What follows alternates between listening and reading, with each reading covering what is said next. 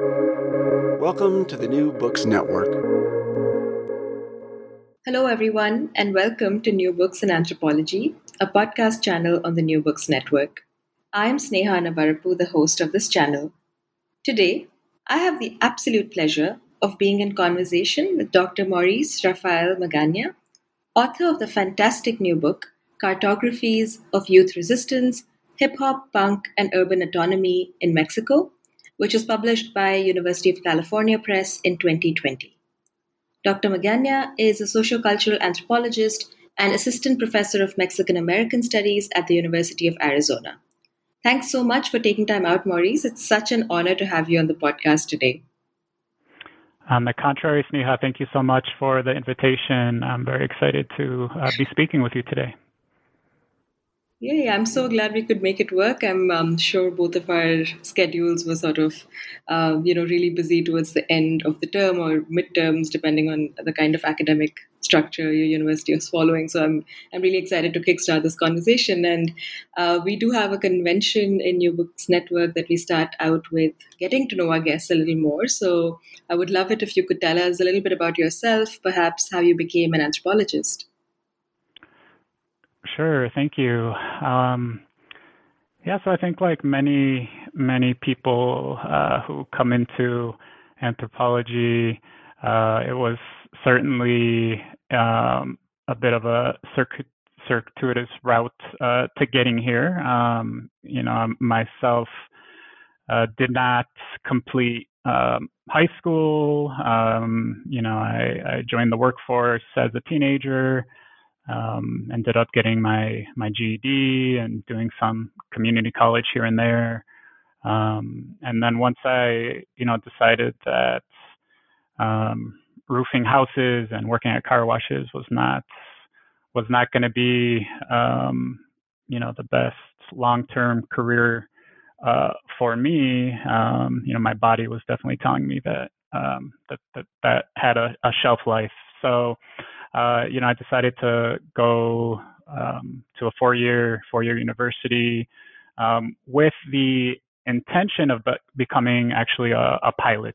But it turns out that that's very expensive to go to the best aeronautical universities.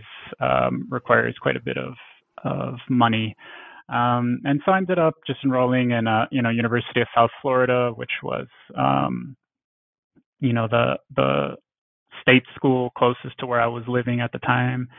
And I found anthropology through one of those career sort of guide reference books, where you look up sort of what are your skills, what are your interests, and what are some of the careers that might align with that. And for me, I've always loved writing. I've always really been encouraged to write and to read. And having grown up both in the United States and Mexico, and going back and forth my whole life, I knew that was something that was really important for me to be able to continue to do. As a professional. And so anthropology sort of, checked several of those boxes. And I took some anthropology classes at the University of South Florida, and they gave me a very skewed view of what the discipline looked like in a positive sense, I suppose. I had quite a few professors and mentors of color. And so it really helped me imagine myself as an anthropologist. And, after taking a couple classes, it was something that really spoke to me, it resonated with me. And so I went with it. Mm-hmm. I have to say that of all the interviews that I've done until now, this has to have been one of the most unique origin stories. And I'm so glad that you shared this. It says a lot about academia, that someone like your story is so unique, right? And thanks for sharing that. I'm also interested in another origin story, and that's the one that has to do with your book. So how did Cartographies of Youth resistance originate? How did it unfold? Sure. So, the book, I think, is a result of a combination of, the influence of my own biography, as well as, the networks and institution where I did my graduate studies, and a certain amount of luck and of just serendipity in terms of where the world was at when I began my graduate studies. So I went into graduate school. I started in the fall of 2006, and I went into it thinking, that I was going to research social movements, probably in Mexico.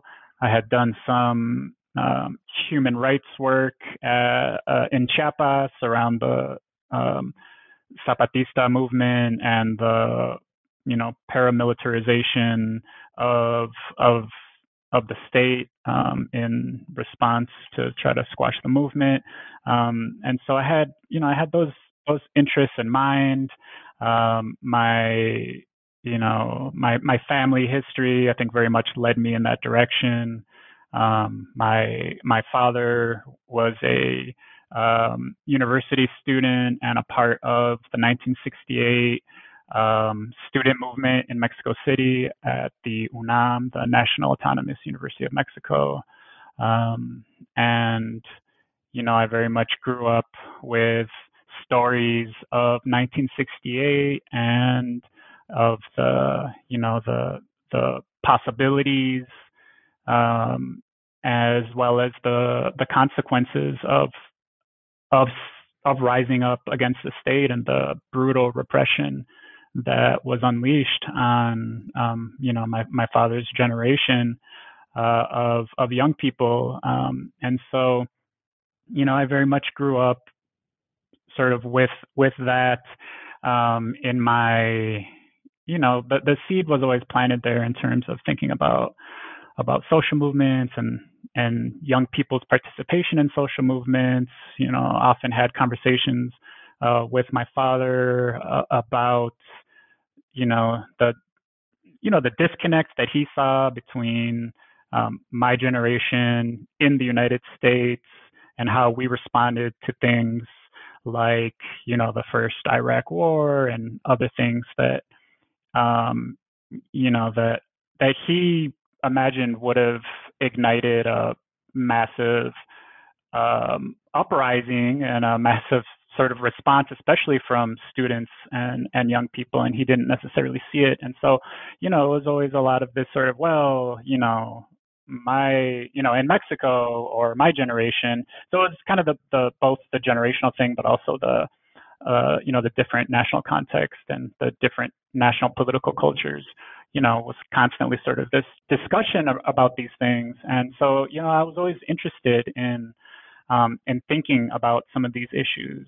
And so while, I went into my graduate program with the general idea that I wanted to study social movements in Latin America, probably Mexico, and probably the Zapatista movement, since I had some experience already working in some of those communities.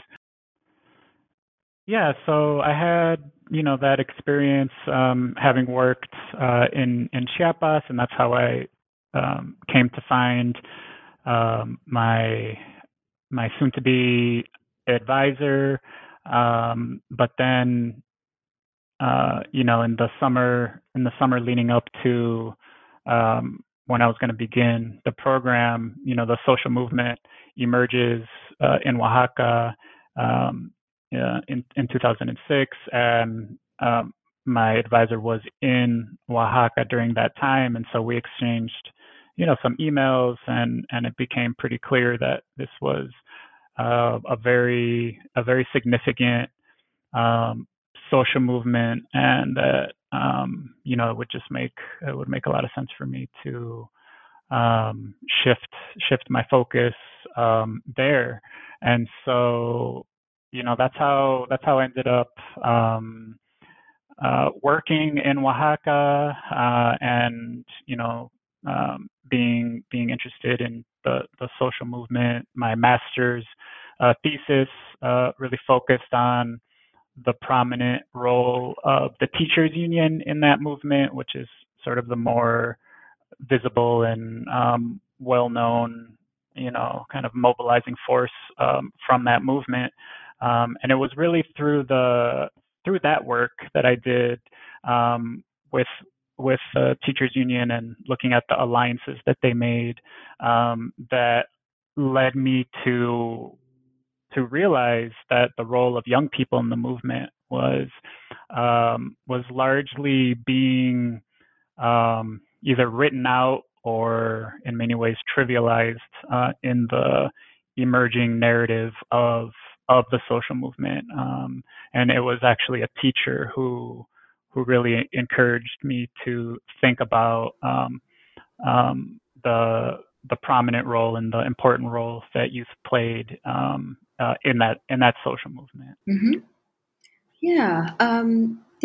On that note, I really wanted to know more about how you went about doing ethnographic work for this project. And I asked this since I was very intrigued by your proposition early on in the book that social movements don't really have a start or end date.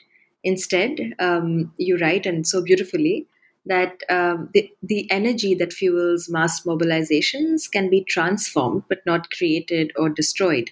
So, how did you go about studying this energy, and how does this approach change the way we think about studying social movements?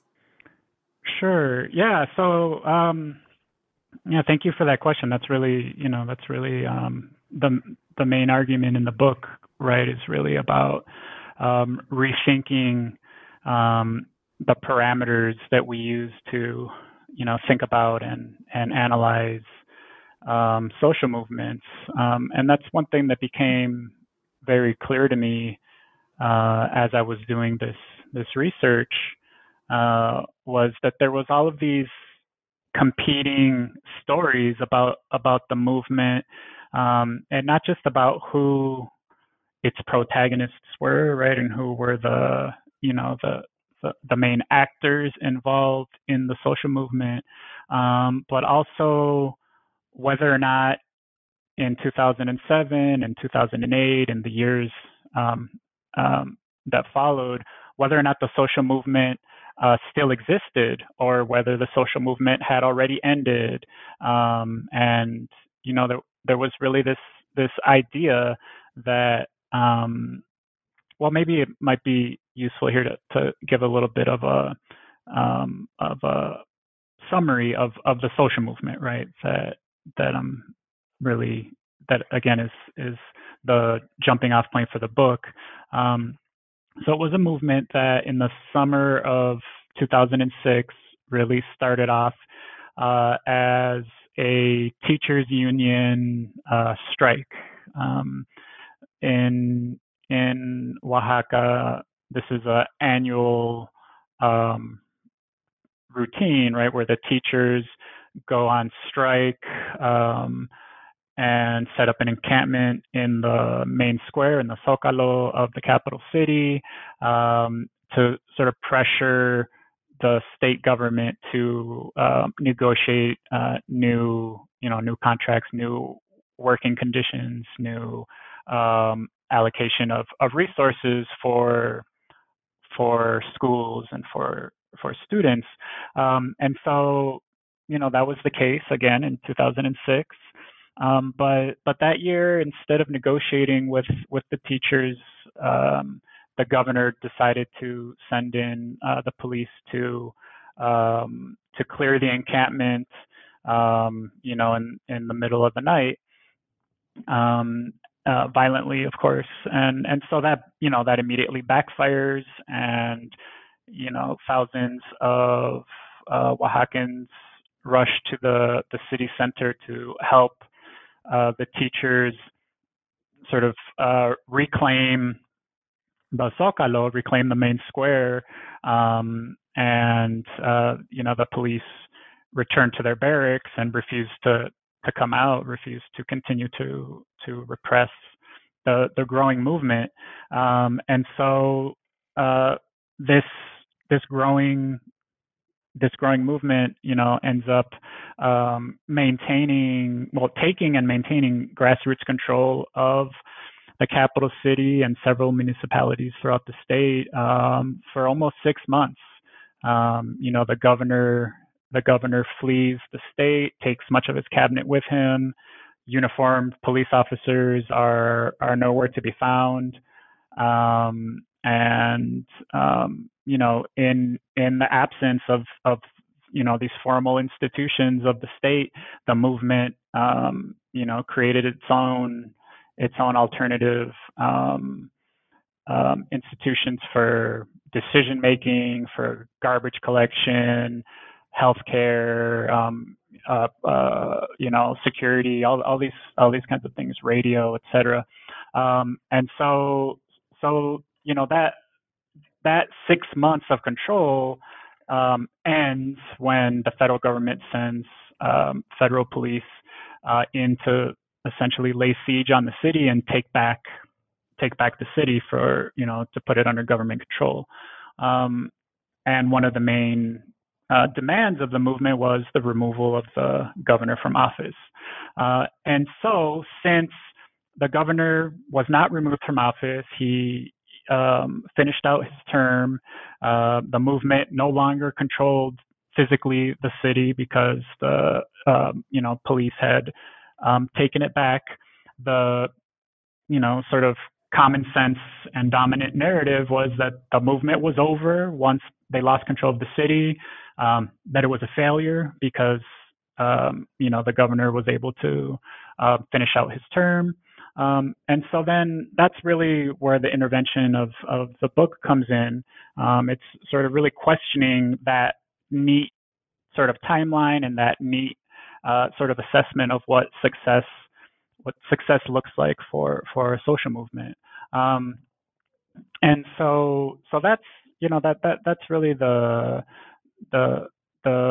starting point of the book, because then the rest of the book, right, it's an ethnography of over 10 years of following these different spaces and collectives that youth who participated in that initial 6-month experiment with grassroots democracy, direct democracy, what happened to them politically in that subsequent 10 years, and listening to those activists, they very much claimed that they were the social movement of 2006, and they were still active. The movement did not disappear, did not stop. It had simply entered a different phase. It had transformed. Some folks left the movement, other folks joined. But it was this continual. But it was a movement that was still alive, right? According to them. So, so I really took that seriously, and started to think about, okay, how is it that this movement is still alive? What does that look like? And it didn't look like multiple years of nonstop mass mobilizations and sort of these more recognizable forms of social movement activism. Those were more sporadic, and they were kept alive through everyday forms of organizing. And so that really required me to pay attention to how the activists really harnessed that energy from 2006,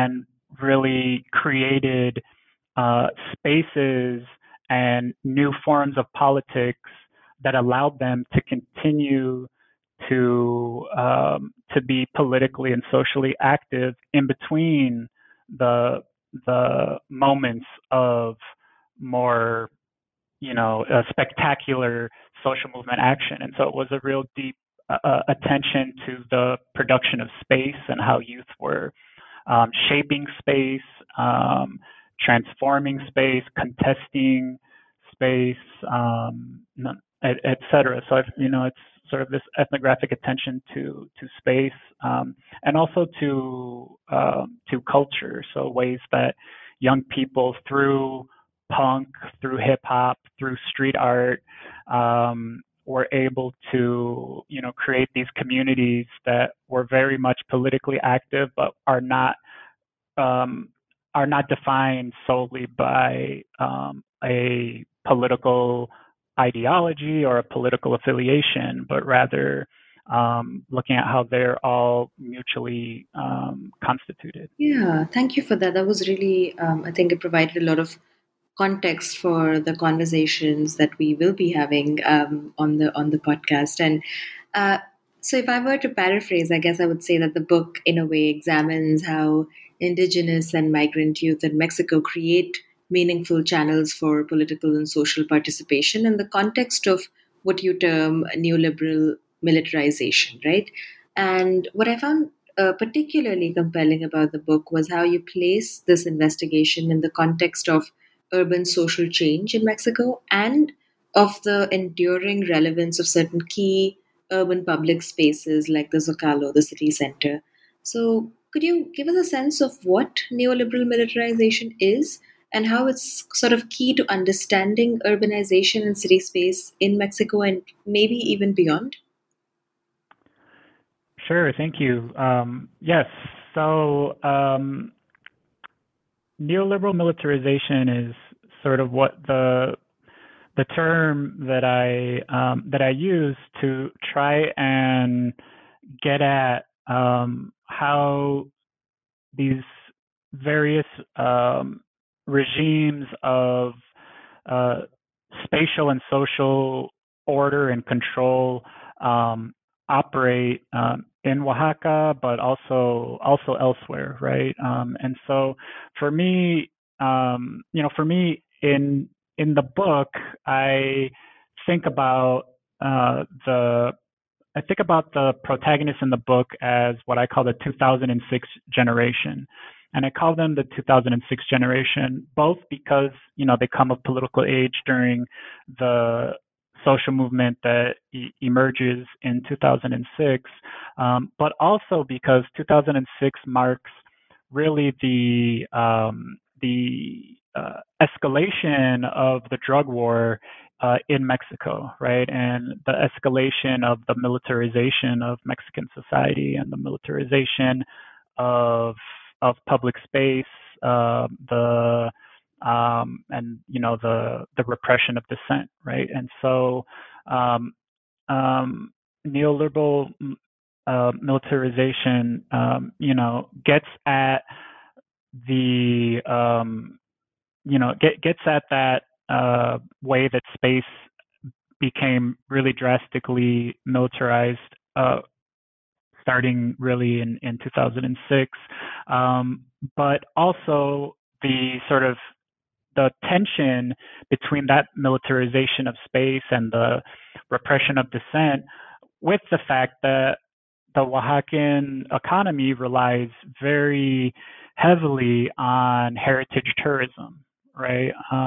And so that is, that's something that's not unique to Oaxaca or to Mexico, right? We increasingly see, economies going all in on tourism, different kinds of tourism to sustain their economies, and that requires a very particular kind of space making and a very particular kind of packaging of places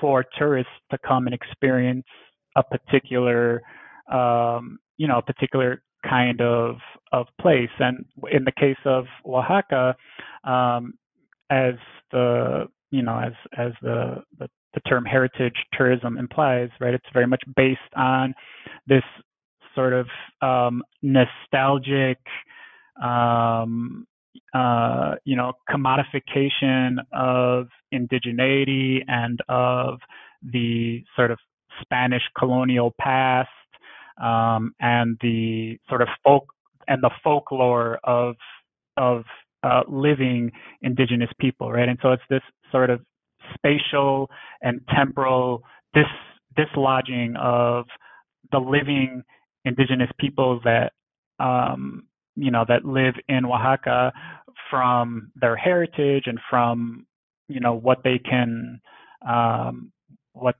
offer in the tourist imaginary. And so neoliberal militarization is really trying to get at the spatial manifestations of certain characteristic economic aspects of what neoliberalism looks like in Oaxaca and in Mexico, coinciding with the drug war that really escalates in 2006, and then how that's experienced and contested by what I call the 2006 generation. Mm-hmm. Yeah, thank you. And going off on that, in the first chapter, you explore the cultural politics of space making within the 2006 social movement. And in particular, I was very intrigued by your discussion of what a citywide network of barricades did to the urban social fabric in the protests, and I guess how they fostered a sense of comradeship and community, and how how the barricades became laboratories for radical imagination, right? And I have to add here that I taught parts of this in a class. I teach in urban sociology, and students were really taken by how it changed the way they thought about barricades in the city and the function of barricades in the city. Could you tell us a little bit about how and why barricades emerged as counter spaces and the intergenerational connections that they fostered in the context of the social movement? Great, thank you. And I have to add just that I appreciate you teaching this work, and it's always great to hear how students how it resonates with students, or what aspects sort of resonate with folks, students. So I appreciate they loved it. Yeah. Thank you. That's great. So the barricades. That's a great example. I appreciate the question. That's a great example of what what this what these different conversations and conceptualizations actually look like on the ground and in the book. And so the network of barricades emerges in the context of that 6-month grassroots control of the city, where I mentioned that uniformed police officers were no longer present, but that doesn't mean that policing, right, was no longer present. In their place, paramilitary forces were regularly circulating in caravans throughout the city at night, attacking people who they presumed to either be movement participants or even movement sympathizers, but also attacking key movement installations, for example, community-run or the social movement-run radio stations. And so in order to defend against those paramilitary convoys, which people called caravans of death, they would erect every night this vast network of hundreds of barricades throughout the city in more central, heavily trafficked areas, as well as in neighborhoods, roads coming into the city. Really a very, very expansive network of barricades, and these really became one of the most, I think, radically democratic and diverse spaces for the social movement. In 2006, there was other more formal spaces like the assembly and things like that. But here in the barricades, it was really, everyday people, either in their neighborhoods or or they would go to these key installations to protect them, and they were, opportunities for folks to really come together in community around their rejection of authoritarianism and violence as a way to control dissent. It was their way of protecting each other from violence. It was their way of talking about and thinking through the extraordinary events that they were living. It was hours and hours and hours of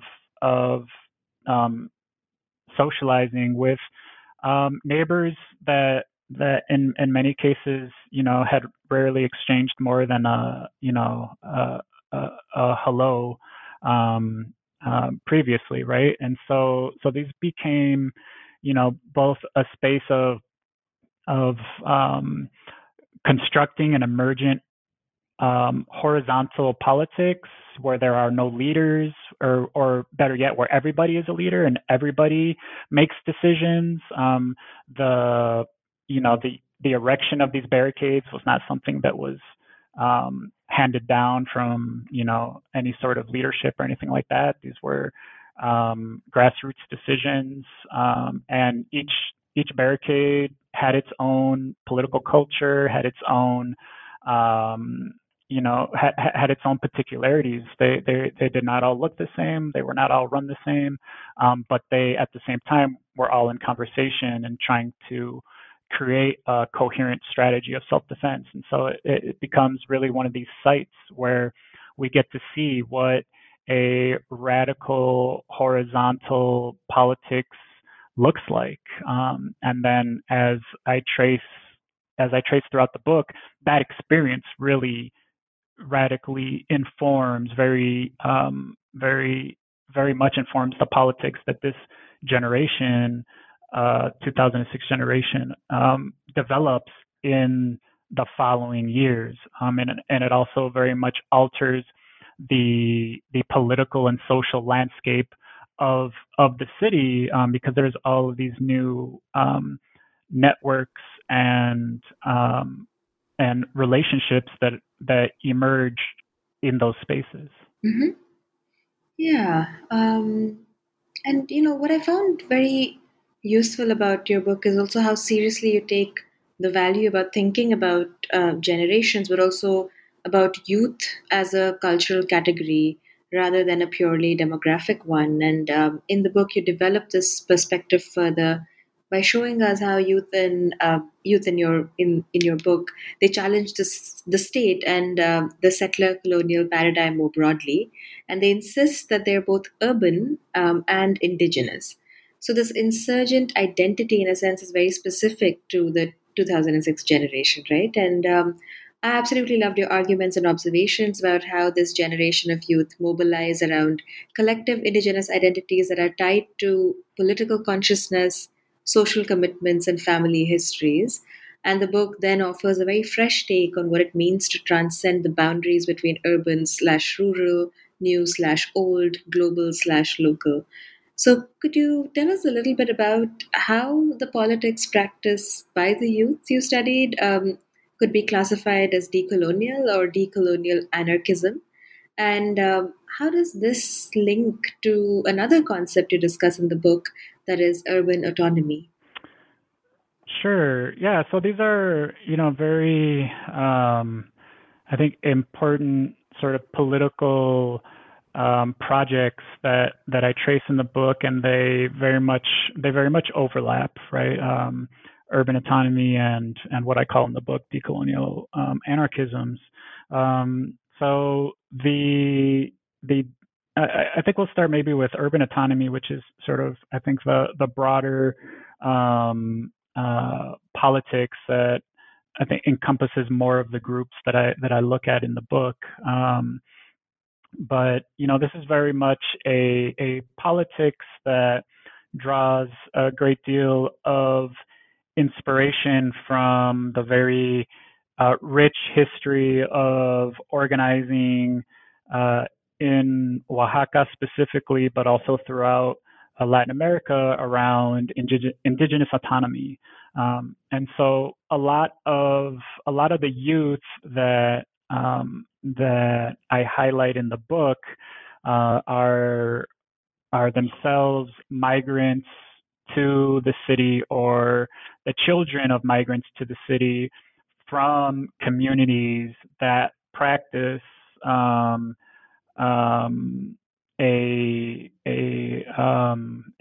form of indigenous autonomy, or have a history of struggle around indigenous autonomy. And so they have that as a very strong and present reference point. They also have as a very strong reference point the struggle of the Zapatistas, who again are right next door in Chiapas, but who really took the struggle for indigenous autonomy to another sort of in a different context. They created institutions to practice indigenous autonomy outside of the power of the state, right? And so in Zapatista territories, they came up with a way to practice indigenous autonomy that resonated, but also looked different from what indigenous autonomy looked like in the communities where a lot of these youth come from. And so then their political project becomes, how do we recreate our own form of autonomy from where we are, situated, which is in an urban space, right? And so then they're thinking about what does urban autonomy mean? What does it look like? How do we practice it? And how do we stay connected to these other struggles for autonomy without losing sight of the fact that our reality in the city is different, yet still, the fate of non-urban communities is still very, very much very important, right, for their political projects. So it becomes this way to bridge, right, the urban and the rural manifestations of what autonomy might look like, as well as going beyond their own communities. And so that is a politics that really transcends many of the spaces and many of the collectives that I look at in the book. And then the decolonial anarchisms is a more particular politics that emerges, very strongly within the punk movement, which is what they call themselves, el movimiento punk, which are the anarcho-punk movement in Oaxaca.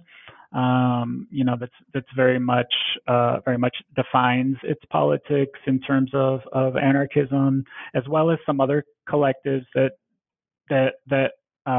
identify with the anarchist tradition in Oaxaca, found or represented really through like the Magon brothers, their Magonismo, which is another variant of anarchism.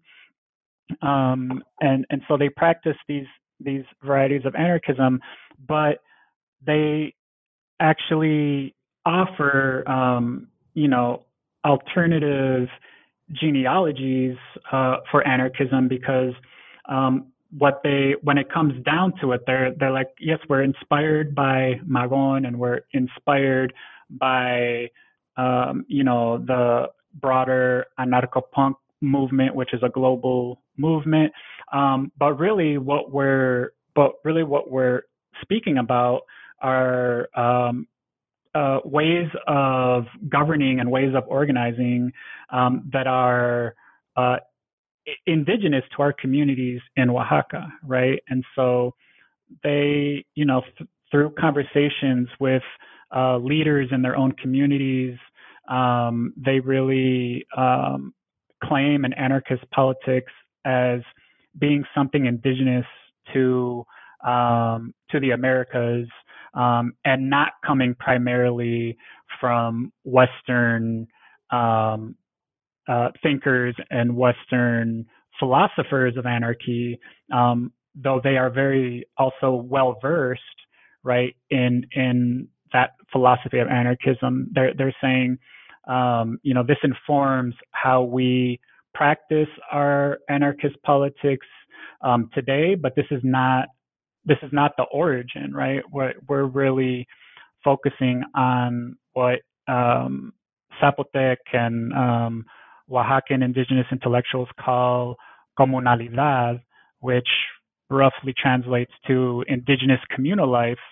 And that is a way of governing and a way of relating that is, based in community. It's based on consensus. It's based on non-capitalist forms of exchange, of mutual aid, of reciprocity, and that's the kind of anarchism that they're practicing. And so, to sort of give it a name, I call it decolonial anarchism, and so that is part of an urban autonomous politics, but it's a more particular one that not all of the groups share, but the more general sort of umbrella of urban autonomy, I think, is one that unites various groups in the book. Mm-hmm. Yeah, that's really helpful, and I think very concisely you covered a lot of ground there. So I really appreciate that. And the second half of the book, so to speak, discusses the role of what you call rebel aesthetics in the collective practices of activists and artists in the ongoing resistance to neoliberal militarization. I found the writing to be really vivid, and I often felt like I was being pulled into the scenes. And I think it's a mark of excellent ethnographic work. While I think, and I do know that it's quite impossible to capture the ethnographic nuances in an interview like this one, I was still hoping that you could share a couple of instances from your fieldwork to tell our listeners why paying attention to rebel aesthetics matters to understanding how youth politics in Mexico works. Sure, thank you. So that's another one of the the concepts that I develop in the book that I think is really important for understanding the politics that youth are presenting are presenting to us, and that I think is really important to take seriously. And so when I talk about rebel aesthetics, I'm referring to collective practices through which activists and artists give visual form to their social and political imagination and sensibilities, and which open up space for others to imagine alternatives to the dominant social and spatial order, right? And so this, encompasses some of those more traditional social movement actions that disrupt and reconfigure space, such as roadblocks and marches and encampments. But it also, it also includes artistic interventions in space, such as, anti-government graffiti, murals that depict, perhaps a utopian vision of an alternative way of imagining the city. It includes, celebrations in the city streets. As a way of sort of capturing these different manifestations of how youth activists and artists are really giving form, right, to their politics and to their sensibilities. That's what I call it, rebel aesthetics. And I think that it is it's an intervention that I felt was necessary to make, because oftentimes some of those some of those manifestations are trivialized, or they're not understood as being part of a larger project or part of a longer history of organizing, right? So where you could just see some of that anti-government graffiti and just be like, oh, that's vandalism, or that's that's just one person's grievance or something of that nature, but really trying to understand the way that that is connected to a collective struggle, and how it's connected to the more recognizable manifestations of dissent, such as the encampment and the march and things like that. And so it's really trying to understand how these different ways of intervening in space and trying to create alternatives are connected.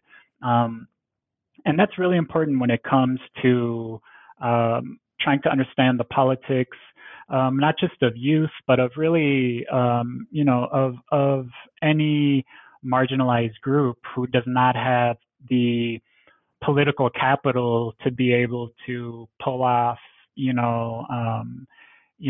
massive actions, over time, right? Where it comes at too great of a cost, right? There's a time for those massive mobilizations, but they're also not sustainable. And so instead of seeing those as the only ways of being active, it's important to also kind of get at the nuance of how these other forms of dissent are connected to those. And it's also really important in the context that I described earlier of neoliberal militarization, where the policing of dissent just makes it really impossible to maintain those more massive actions and mobilizations. And so it really comes from that sort of need to understand how marginalized actors, and youth in particular in this case, disrupt and expose the cracks in what otherwise seems to be a controlled sort of environment, or of a city and of a space that's under government control, right? Or that is a place for tourism and a place for the extraction of heritage for the consumption of others, right? It's understanding that there's still, beneath the surface, there is a lot happening, right? And so it's a way of sort of exposing that. Mm-hmm.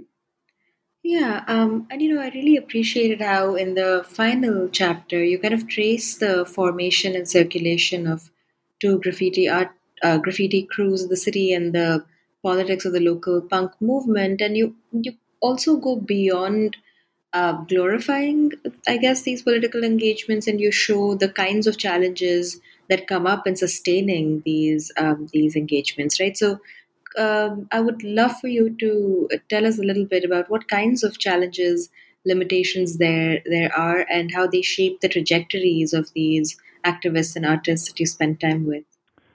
Yeah, thank you for that question. I think that's a really important part of the story, and really, yeah, in the final chapter and in the conclusion, I try and sort of see how the different groups that I talk about as being part of this 2006 generation, how they fared differently, right? They fared differently in ways that perhaps were predictable, if you're familiar with where they were before 2006. And so, in your question, you're bringing to, I think, to the front here, kind of the distinct trajectories between the punk movement and what we could call post graffiti street artists, right? So street artists in this case, who very much began as graffiteros, as graffiti writers, and continue to be graffiti writers, but have also developed, a very impressive repertoire of art that includes, really elaborate, beautiful murals, as well as, installation art and wood carving and all kinds. They're a very diverse and skilled group of artists. But they have very distinct trajectories. As anybody who has been to Oaxaca, in the last 10 years, 12 years even, would would know, street art is very visible in the city. It's a tenuous relationship, again, because of the way that the city is marketed for heritage tourism. It's part of a UNESCO World Heritage Site. The city center is, and there's definitely a complicated relationship. But street art is very much part. Has been incorporated, right, into part of what the tourist landscape looks like. People go to Oaxaca. Some go for the folklore, some go for the radical, revolutionary street art, some go for both, some go for the beaches. But the point is that has been sort of incorporated, and there's street art collectives and crews that have been very savvy in capitalizing on that. There's some who are very much part of that dominant economy now. There's others who maybe have one foot in, one foot out. And there's others who reject that, right, and who refuse to be part of that market.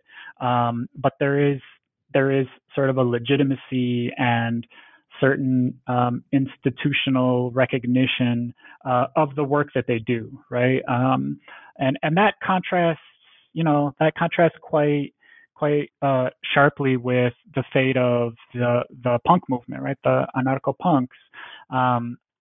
They very much are. They were marginalized, and as I document in the book, they were marginalized within the broader movement. They did experience a certain liminal elevation of status as a popular security force, right? They were a group who was used to, having an antagonistic relationship with the police. They were used to, being harassed and beaten and arrested by the police just for practicing their subcultural practices, right? Having music concerts or distributing their zines. And so when the movement emerges, they were at the front lines, and in many cases they protected teachers and other older folks in the movement by really forming the front line when police and paramilitaries were attacking the movement. And so they were temporarily recognized and respected for that. But over the years, their refusal to play sort of respectability politics, their refusal to toe any kind of party line or of really being incorporated into a system that they want to see overturned. They are very much again still marginalized, right? And so they don't have spaces in the city center, like some of the street art collectives, for example, right? They're not part of the tourist imaginary, and there's different ways that tension sort of emerges in the book. I document some of those moments where that temporary elevation, status elevation, begins to crack, and some of it is very familiar to folks who who are part of social movements or pay attention to social movements. The ways that protests are policed, not just by law enforcement, but also by members of the movements themselves. What is an appropriate way to mobilize? What is an appropriate way to protest? Is it okay to tag the storefronts of multinational corporations? Is it okay to break windows? Is it okay to throw rocks, etc.? Right. So those kinds of tensions play out in the book, and the consequences that we do see very different trajectories for these different groups. Yeah, I mean, I think that's a perfect note to end this really stimulating and interesting conversation on. But before we do so, I do have one last question for you, and I'm sure we would all love to know what you're working on currently, and what can we hope to read by you in the near future? And I realize that I'm asking this at a time where the world seems to have, well, if not shut down, slowed down. And so I'm curious to know how the pandemic has affected your future research plans and what you've been working on. Yeah, so I think I think by the time that this podcast is published, I should have an article that's coming out that should be published by then as well, that comes from this next project that really looks at hip hop culture production and murals in Los Angeles as a way of sort of understanding a multiracial, anti-racist sort of politics that that Black and Brown artists and activists have been engaging in. That's particular to Los Angeles, and so it's really looking at a relational formations of race framework to understand these sort of grassroots theorizations of race and difference and of solidarity. That's going to come out in the Journal of Ethnic and Racial Studies in the next couple of weeks now, and that's connected. That's awesome! Congratulations. Thank you. I'm really excited about that article and that project, and it relates to a larger project that's trying to think about youth culture production in a more transnational space. Thinking about murals, hip hop, also use of social media to think about the ways that racialized youth are really theorizing different politics, different ways of understanding race and difference, and then sort of parallel to that. I also have a couple of chapters in books that will probably be coming out maybe next year or so, that look a little bit more deeply at this sort of issue of heritage tourism and street art and other kinds of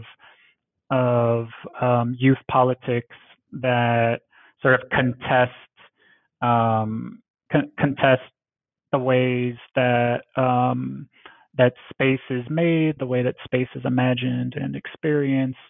And so sort of thinking a little bit more deeply about that intersection of heritage tourism and street art is something that, obviously emerges from the book, but that I'm trying to think about more. And one of those is a co-authored piece with my colleague, Xochitl Flores Marcial, who's a Zapotec art historian. And so that's also a really exciting, piece that I'm working on right now, that hopefully will be coming out in the next year or so. Yeah, I mean, I'm looking forward to reading all of this and more by you. And thanks again for taking time out. I can't emphasize how much I really enjoyed your book, and I can't wait to teach more of it and hopefully cite it. And yeah, congratulations on a fantastic book. Thank you so much, Neha. I really, really enjoyed this conversation with you, and you really helped me also think about the work in a little bit of a different perspective. So thank you for that. Yeah, that's always great to hear. And stay safe and take care. Thanks, you too.